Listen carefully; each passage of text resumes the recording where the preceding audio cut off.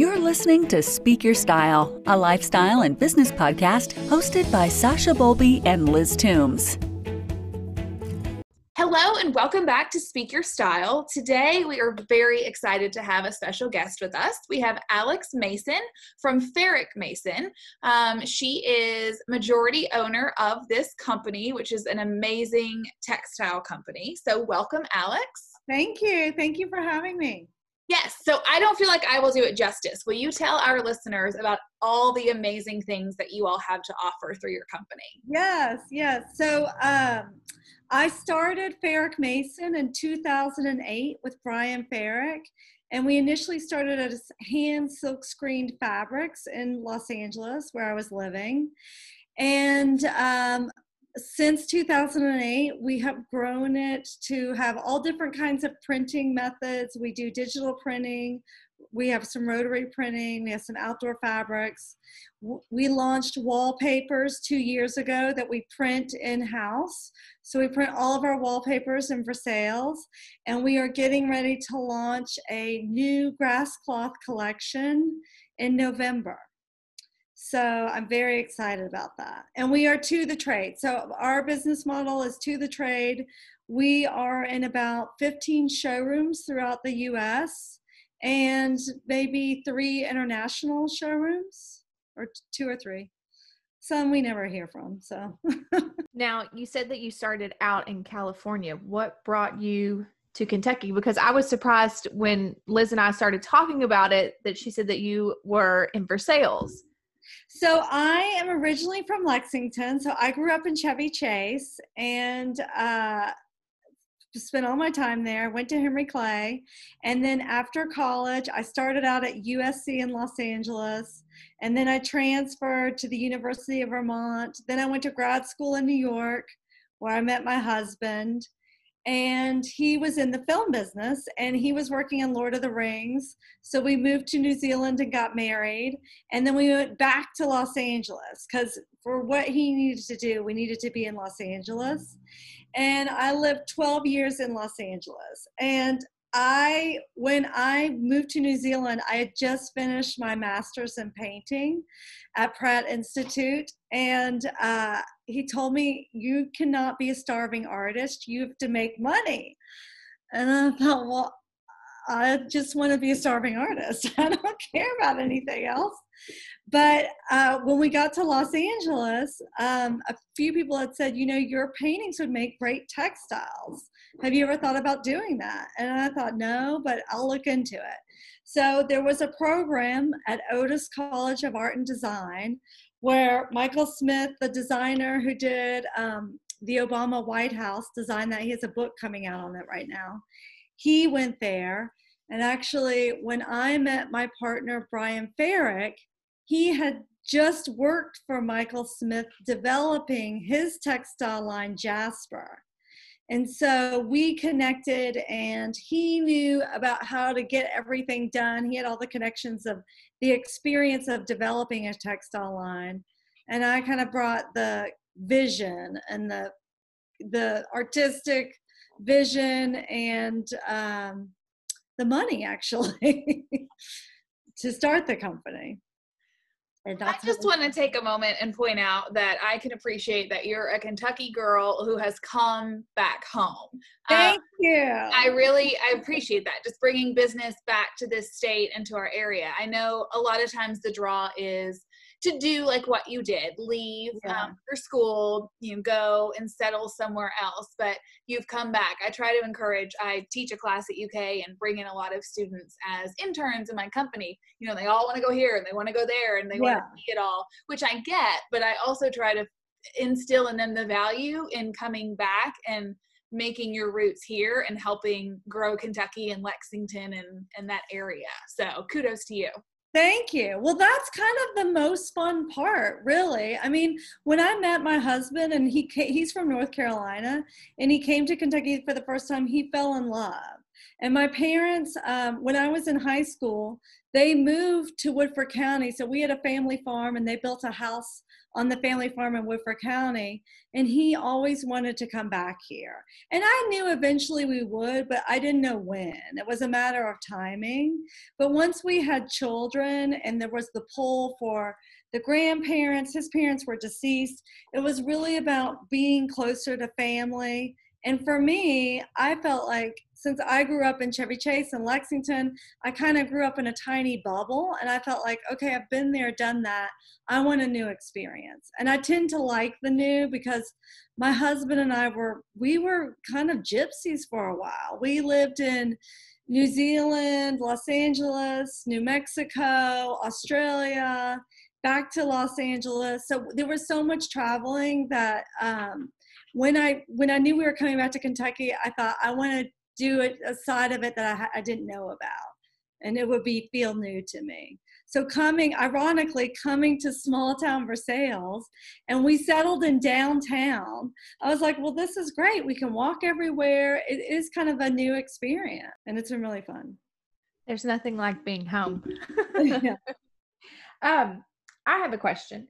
When, I guess maybe when did you find your love of art? I know sometimes people will talk about, they started at a young age and it developed, and then some people find it, in all different parts and timelines of their life. So when did you, I guess, maybe figure out that was going to be your thing? Well, actually, it was when I was in elementary school. I went to the Lexington school, and when I went there, they had a week-long, or it seemed very long. It could have been 2 weeks. I don't know. I think it was a week-long arts festival where they had artists. They had visual performing artists come in from all over Kentucky, and we didn't even have regular classes. Everything was about art, and we had intensive art classes leading up to the arts festival where we had to make a lot of art and paint with oil paint, and I loved it. And I said, then I want to be a painter, and I knew that's what I wanted to do. I didn't have any great skill. My parents were like, you're not that talented, like what? Maybe you should go into interior design. I think my mother always had a love of interior design, and that's where she wanted me to go. And I think I could have loved that, but to me, it was about making things. And that's what really, I consider myself a maker because I still paint, and I think, well, I'm making fabrics and wallpaper. Like, I love just making things. Can you describe what your process is from start to finish? So obviously you paint something or create it, and then how does it go from that to being on a piece of fabric, on someone's sofa, or on the wallpaper? Like, what does that whole process look like?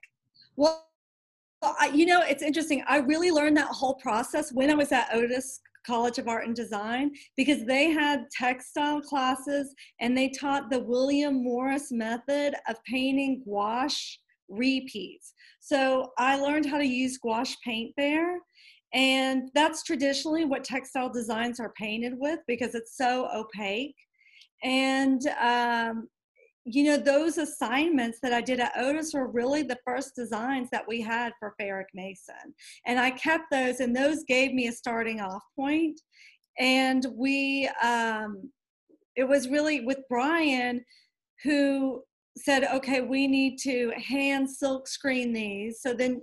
So you start with a pattern, or you start with a design, and I knew how to put everything in pattern repeat, which is very difficult. And actually, you can do it on a computer, but we wanted the design to look like it was hand painted. So if you start with a computer and do everything on computer, it's going to look like it came from a computer. So we didn't want that look. So everything was hand painted or drawn by me, and then we hand silk screen it. You have to color separate it. And that is, it's a small bubble of people in America who understand color separation for hand silk screening or for textile design. And so there was one guy in California who worked for all these interior designers who had their own fabric lines who knew how to do that. And since then, like, I worked with people and trained them how to do it. And it's easy to do now with Photoshop and all these different computer programs, but it was, it's just a whole process that you always have to do when you're doing textile design or wallpaper, is the color separation. And then we just would pick out a ground cloth, either linen or cotton, and then we have it printed and we order strike-offs, which are the color tests, to see how they look. And that is where you can get lost in a rabbit hole and never come out, just by trying all the different color combinations. I could totally imagine that. Yeah. And it costs so much money. I'm like, I can't afford to do any more color combinations. Mm-hmm. Eventually you just have to stick with one and go for it. Mm-hmm. But it's so much more fun to like shoot the moon and have all these options. It's my favorite part. It feels like Christmas Day. When those strike-offs arrive in the mail, the first ones, it is joy, opening up, seeing what they're going to look like. Did they get the colors right? Do they work on the linen? It's just, you never know what you're going to get. And that's really exciting. So I know you said that the wallpaper that you have, you all print here in Versailles, but what about your fabrics? Where do those get printed for you? So we started printing in California, and we still print a lot there. We also print in Rhode Island, Pennsylvania, and now Italy. And I had started out wanting to keep everything US made, and then I was just sold. We had this road rep who sold us Irish, or actually it was Belgian linen. So most of our linen is either from Ireland or Belgium. And he represented this company in Italy that did printing, and he said, you should really check it out. And they actually mill their own fabric. So they're weaving their fabric and printing it, which none of the other printers do. And it is just, the quality is phenomenal. It's beautiful. I'm in love with it. And I love this printer. So now we print in Italy too. Now, where would you say some of your inspirations come from for the different patterns that are on the fabrics in the wallpaper? Well, I would say a lot of them come from my paintings. So what I do, so my artwork, which is kind of out there and similar, but my artwork is inspired by nature, and I love like a lot of lush plants and greenery and floating and movement. And I mean, you could think of Henry Rousseau and like the jungle paintings, but then I like to like have a lot of movement and dots. And over the years, I've created an iconography of kind of nature. And some of it's completely made up, and the colors are made up, and the shapes and forms are made up. But I just have developed that over the past 20 years. And I will take parts of that and introduce it in a fabric. So I don't know if I know people on the podcast can't see it, but I have a wallpaper behind me that's a dogwood paper, and it's one of our best-selling designs. And there's this random kind of abstract poof in it. I don't know if you all can see it. I'm going to point. Yes. Yeah. But it's just kind of made up. It's part of the iconography that you'll see repeated also in this fabric behind me over here. Like this is the poof in our outdoor Ina. This is it it's repeated over here in the wallpaper. So I just keep creating our iconography, which people will soon like recognize in the fabric and say, oh, that's a Farrick Mason fabric. Like I recognize that element, or she does that all the time. So that's what I've really been trying to do over the years, is make us stand out with our own look by creating an iconography. I think that's really cool. And I took screenshots so that we can share a photo of you with your beautiful work behind you. Oh, even though people listening can't see it right now. So cool. We'll share that. Thank you. I know I've researched both your website and on your social media. I know Liz is probably, where she's in interior and all of that, is super excited about talking to you today. And I'm super excited about it too. I originally started in interior design in college and then switched over to apparel from there. But I love fabrics and home decor and design. And I think maybe Liz and I maybe share a love for wallpaper.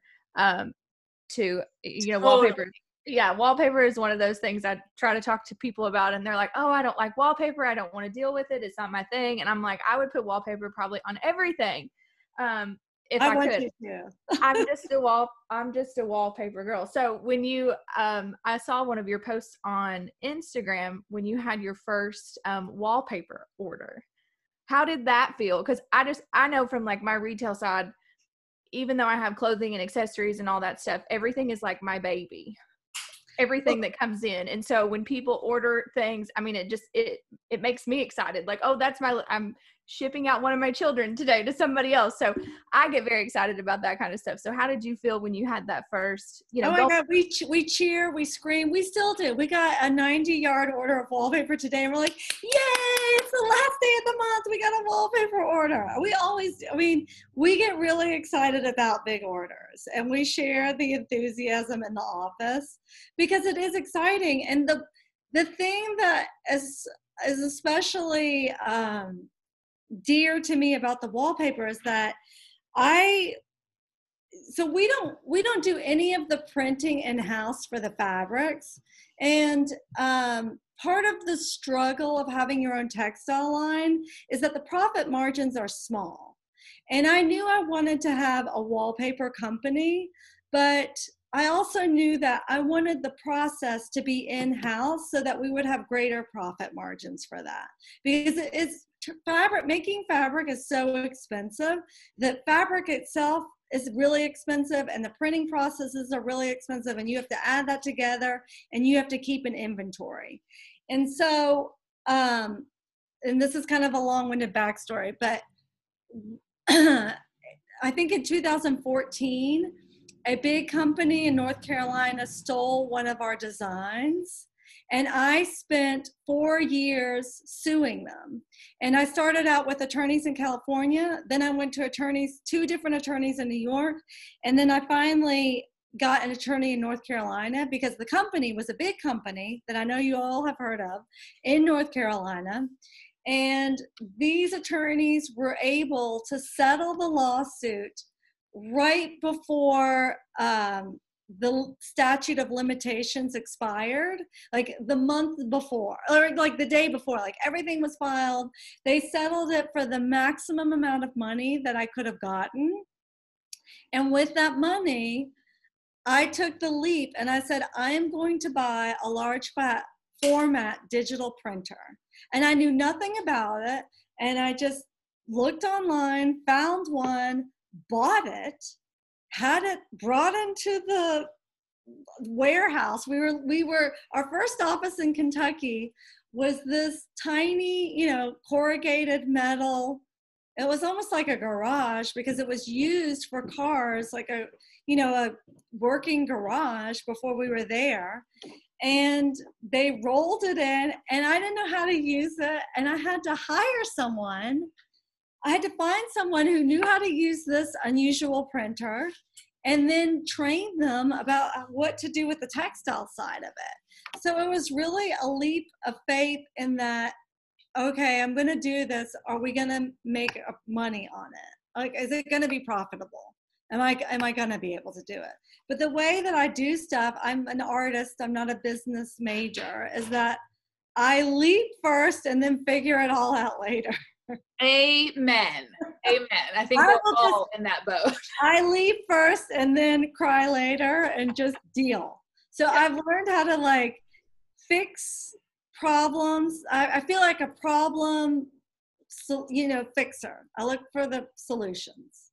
There you go. That's a true artist for you, right? A true creative. Yeah. But talking a little bit about business, what specific ways have you had to change how you do things, if at all, as a result of COVID and the way that has affected the industry and just business in general?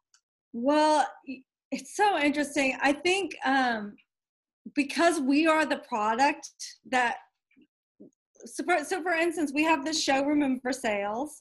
We're by appointment only because we are to the trade. And I think that because we are true the trade and we're a boutique line that is represented through multi-line showrooms, that they are actually thriving right now because they're the ones They're figuring out how to work with the designers. The only way that we've really changed is that a lot of the showrooms have been shut down during COVID. So we're sending out all the samples directly to the designers rather than the showroom sending them out.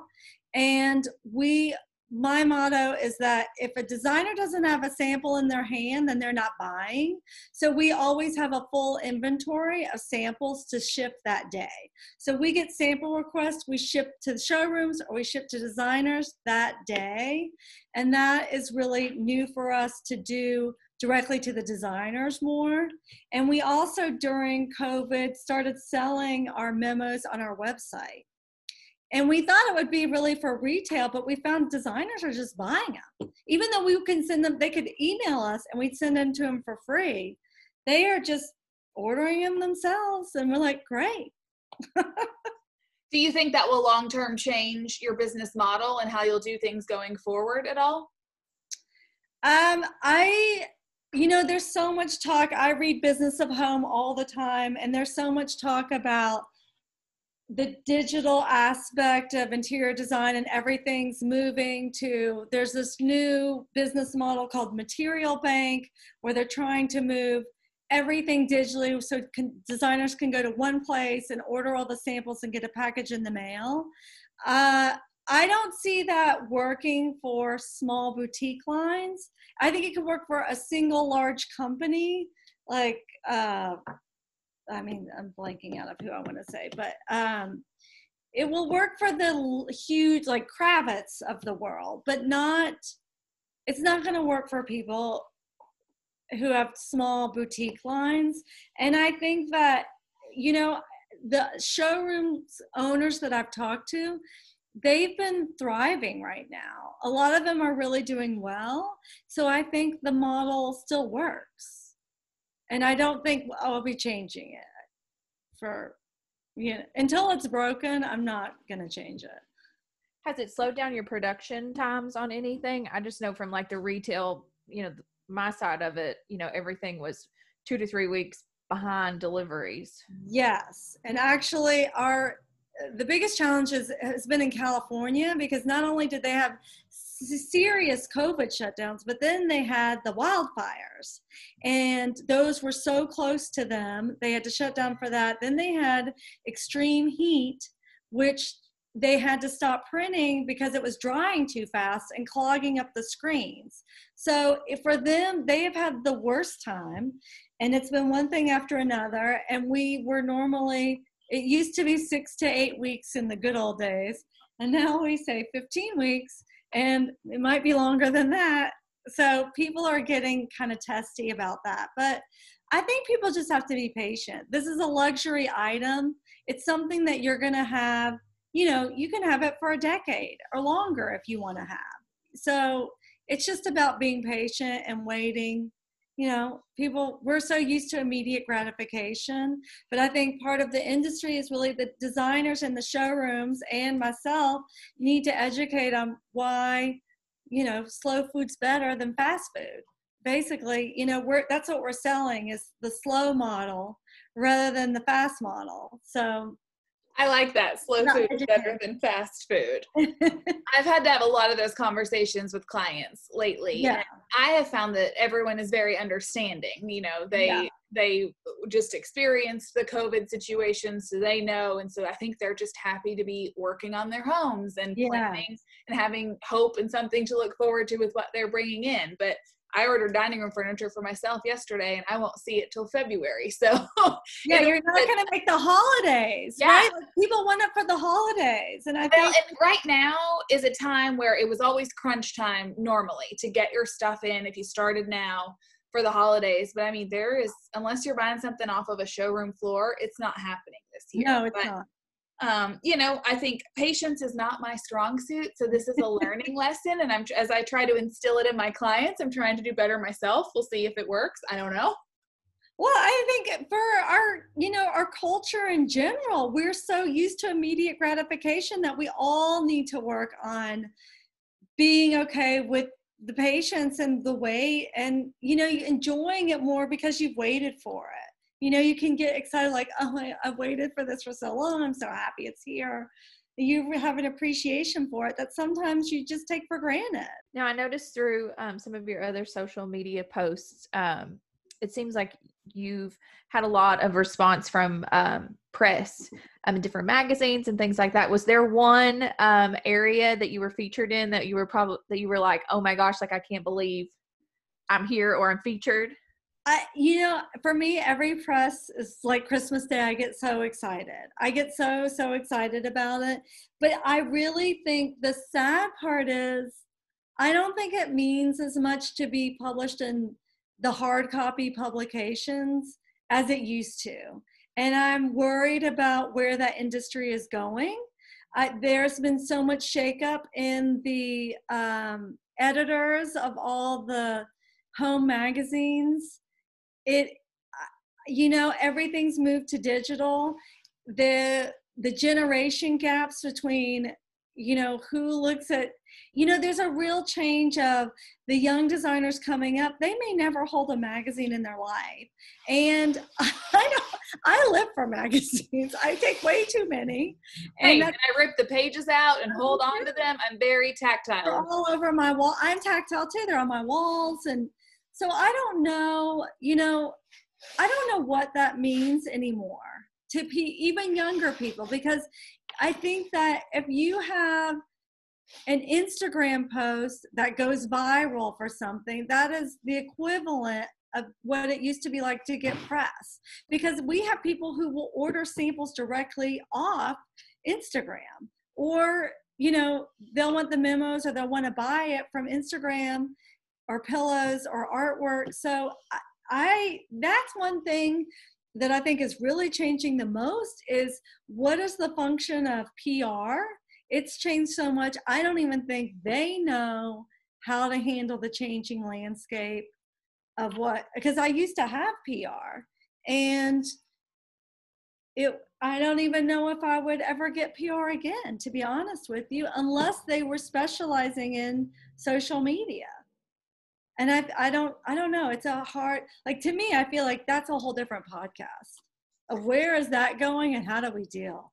Yeah, it really is. So I still get those home magazines, the Better Homes and Gardens, the Southern Living, all of those. And my husband really likes to cook. So a lot of times, I'll show them to him and see if there's a recipe that he wants. And he picked one up the other day and he was like, oh my gosh, this is like all ads. And I was like, how do you think that magazine was printed? They have to have those ads so that it can even be circulating, because I'm paying next to nothing for the subscription, even though I love everything that's in it. But yeah, of course it's ads, right? Right. And then subscription levels are dropping. That's the problem. But I feel like I didn't even answer the question. I would say the biggest thrill magazine was World of Interiors, because in the design world, I feel like that is oh my God, we're in World of Interiors kind of magazine, which I'm embarrassed to say I've never had a subscription to because it's so expensive. But I feel like I should get one now. I'm laughing at myself on the inside because I just Googled what a memo was, because I was like, they keep talking about memos and I don't know what a memo is. I'm sorry if I'm using too much designer jargon. No, you're fine. I was like, I just don't know exactly so I had my phone here and I'm like, what is a memo in textiles? Now you can say you learned something, right? I learned something new today. Oh my gosh, that's hysterical. I'm with you though, Alex. I, have been fortunate enough to have some work published or have some features in different local and regional magazines myself. And I always love having those in hand because, again, the tactile component, yes. And then framing them, and then I've got them hanging in my office. And so the digital stuff is cool too, but it's not the same, if that makes sense. It's kind of like holding a book versus reading a Kindle to me, if that makes sense. I agree. I mean, I love every time we get published in a hard copy magazine, I'm thrilled about it. I really am. Local, national, or international, I get so excited for every publication because, well, years ago, it was such a big deal. It was so hard to get published. So, I mean, I hope they stay around, and I hope people still care about that, but I don't know what's going to happen. I think you're right that it is probably a whole separate topic, but like I listen to Toby Fairley, you know who I'm talking about, designer. I do her coaching program and listen to her podcast and all of those things. Yeah. And always like, you know, it used to be like a coffee table book or a magazine publication. That was a really big deal. And now that's just not how it's going. You know, you can sink money into doing that and get nothing out of it. And then you get a super successful person that's just showing up in a couple of digital media posts and they're, you know, wildly successful. So I don't know. What does she say about that? She kind of, and I'm going to paraphrase, but effectively that kind of stuff is more vanity things for her, like an ego boost for you, which I would agree with to an extent. You know, it doesn't always equate customers. And in fact, sometimes it can kind of scare them off, right? Because they think you're too big or too expensive or whatever they want to insert there. So she's like, get over it. Don't worry about it. You know, just do your thing and, you know, work within your niche. So I think it's pretty interesting. I think that's a good point. I think knowing your niche is the key to success, really. And I think a lot of people don't understand, like having a storefront in Versailles on Main Street and we're by appointment, people don't understand our business model and they don't understand how are we still here? How are we surviving? Because we don't have any customers that walk in and we never look like we have any customers. But I think, you know, I have gotten to, over the 12 years, know our clientele. Like our clientele loves color and I love color. So we have really expanded on delivering color and delivering vibrant designs that are a little bit different and unusual.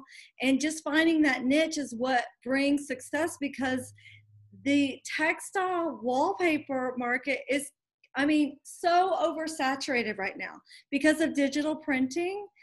Every day once a week I get contacted by people wanting to start a textile line, and I will talk to everyone because I remember how hard it was to get started. And I feel like most people have their own unique vision and people aren't just going to talk to you and then copy you. You know, I'll sue your ass if you do. I've learned how to sue and I'll do it. I'll sue you and buy some new equipment, right? Exactly. I'll just expand after I sue you. But so I'd like to help everyone, but I mean, do you feel overwhelmed as a designer shopping for fabric and wallpaper? Because there's so much out there. I don't, but I try to hone in and focus. And then if there's really nothing for a particular client in what I know, then I go outside of that. But yes, if I was just constantly swimming in the world of options, then I'd probably never get anything done because I'd be so overwhelmed and confused. Yeah, I think there's some designers that feel that way just going into the big design centers in the bigger cities. You know, you can go into ADAC or in New York or in Los Angeles, and people get completely overwhelmed by the amount of choices out there. There's a lot. Yeah, there is. You are right. Do you feel that way, Sasha, when you're shopping for new lines or new pieces for the store? Is it overwhelming for you, or do you have a good focus? Being now in it for 4 years, I remember the first time I ever went to market.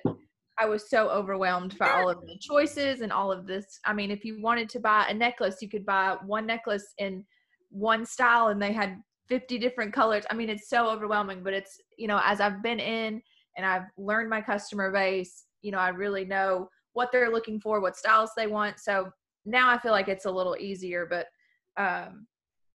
you know, thinking of future things and, you know, adding things to the store, that makes me nervous because I'm like, okay, if I want to get some home things for the store, that's like a whole new ball game. You know, it would be so hard for me to go in and pick and choose what I'd like to have or what I think, you know, people would want. So I think it depends, but it changes all the time. You know, people change their styles and their likes. But I think you're right, talking about you have to figure out what your clients want and know what they're looking for and kind of keep serving them up variations of that or along those lines. Yeah, it's one of those things, you know, especially with COVID right now, I've had to do a whole pivot of, you know, what my customers want to buy. You know, a lot of people are working from home.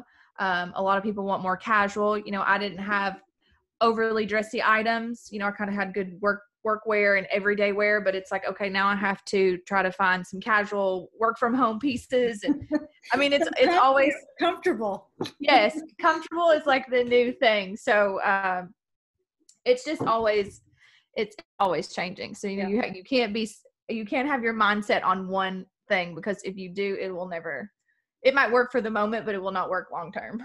Yeah, I agree with that too. I think Which I'm a total creature of habit. I mean, I like to be creative and I like to do things, but I like to have my routines and my processes. So my head blows up a little bit each time I have to change too drastically. I agree with that too. Oh my goodness. Well, it has been so fun to chat with you, Alex. It's just great to see your pieces behind you and to learn more about what you have to offer. And I will be reaching out to schedule an appointment to come and visit you in person. Come see us at the showroom. Get the full tour. Yeah, I'd love to. I'll get my team together. There's 3 of us total, so we'll come down and make a trip out of it. But let people know how to connect with you, whether it be social media or whatever. How are some ways that they can find you? Okay, so on social media, I have 2 handles on Instagram, Alex K. Mason, which is my artwork, and then Ferric Mason is the wallpaper and fabric.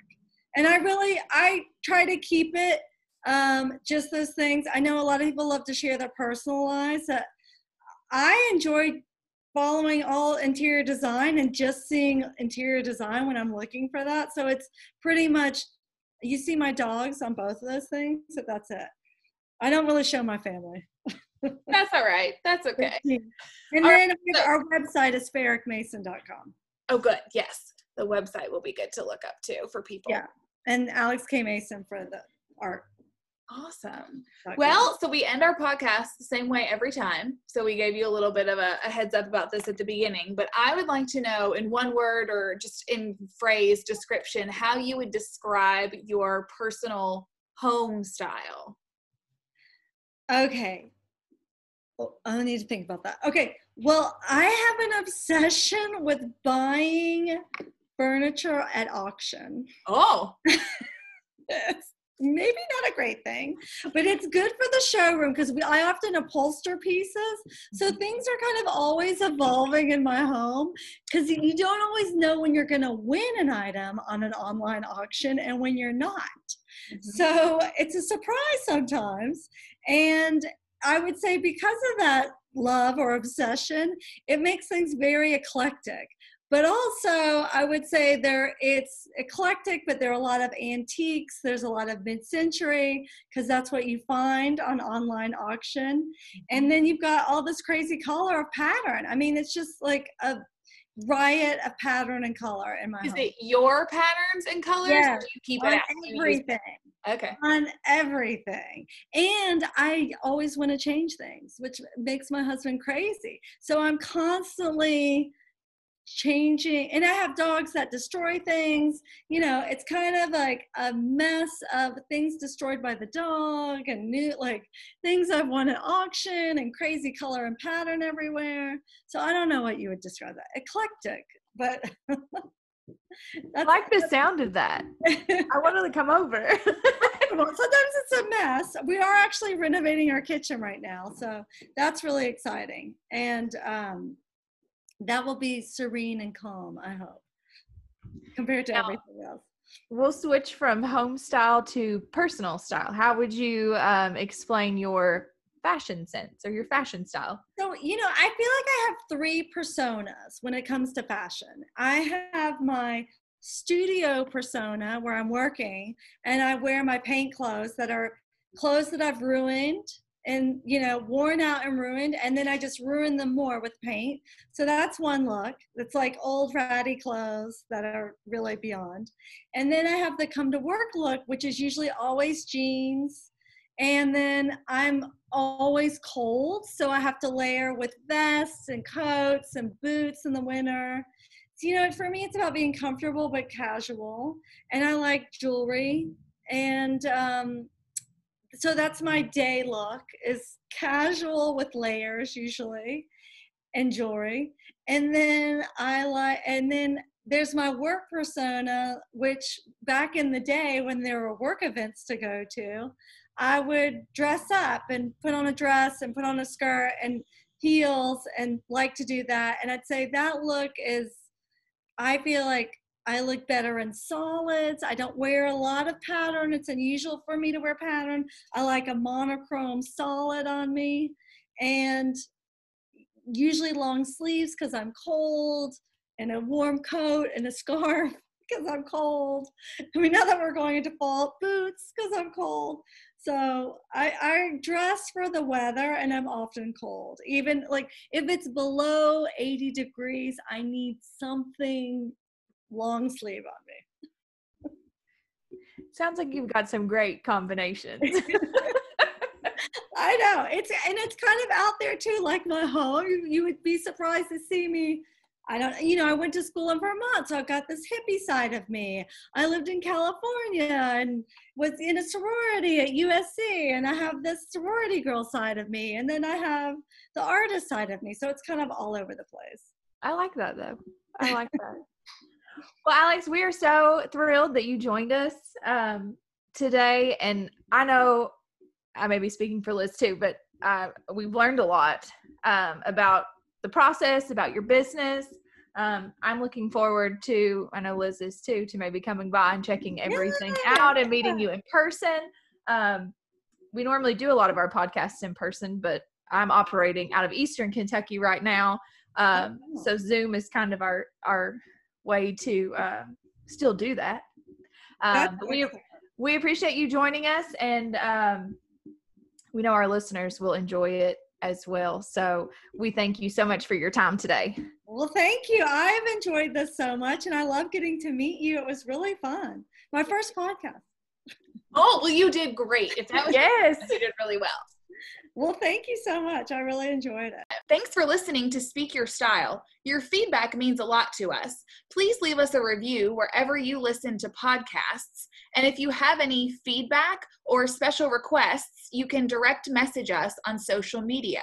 You can find me, Liz Toombs, and my business, PDR Interiors, on Facebook, Instagram, and LinkedIn. And you can find me, Sasha Bowlby, and my business, Sash & Bow Boutique, at Facebook and Instagram.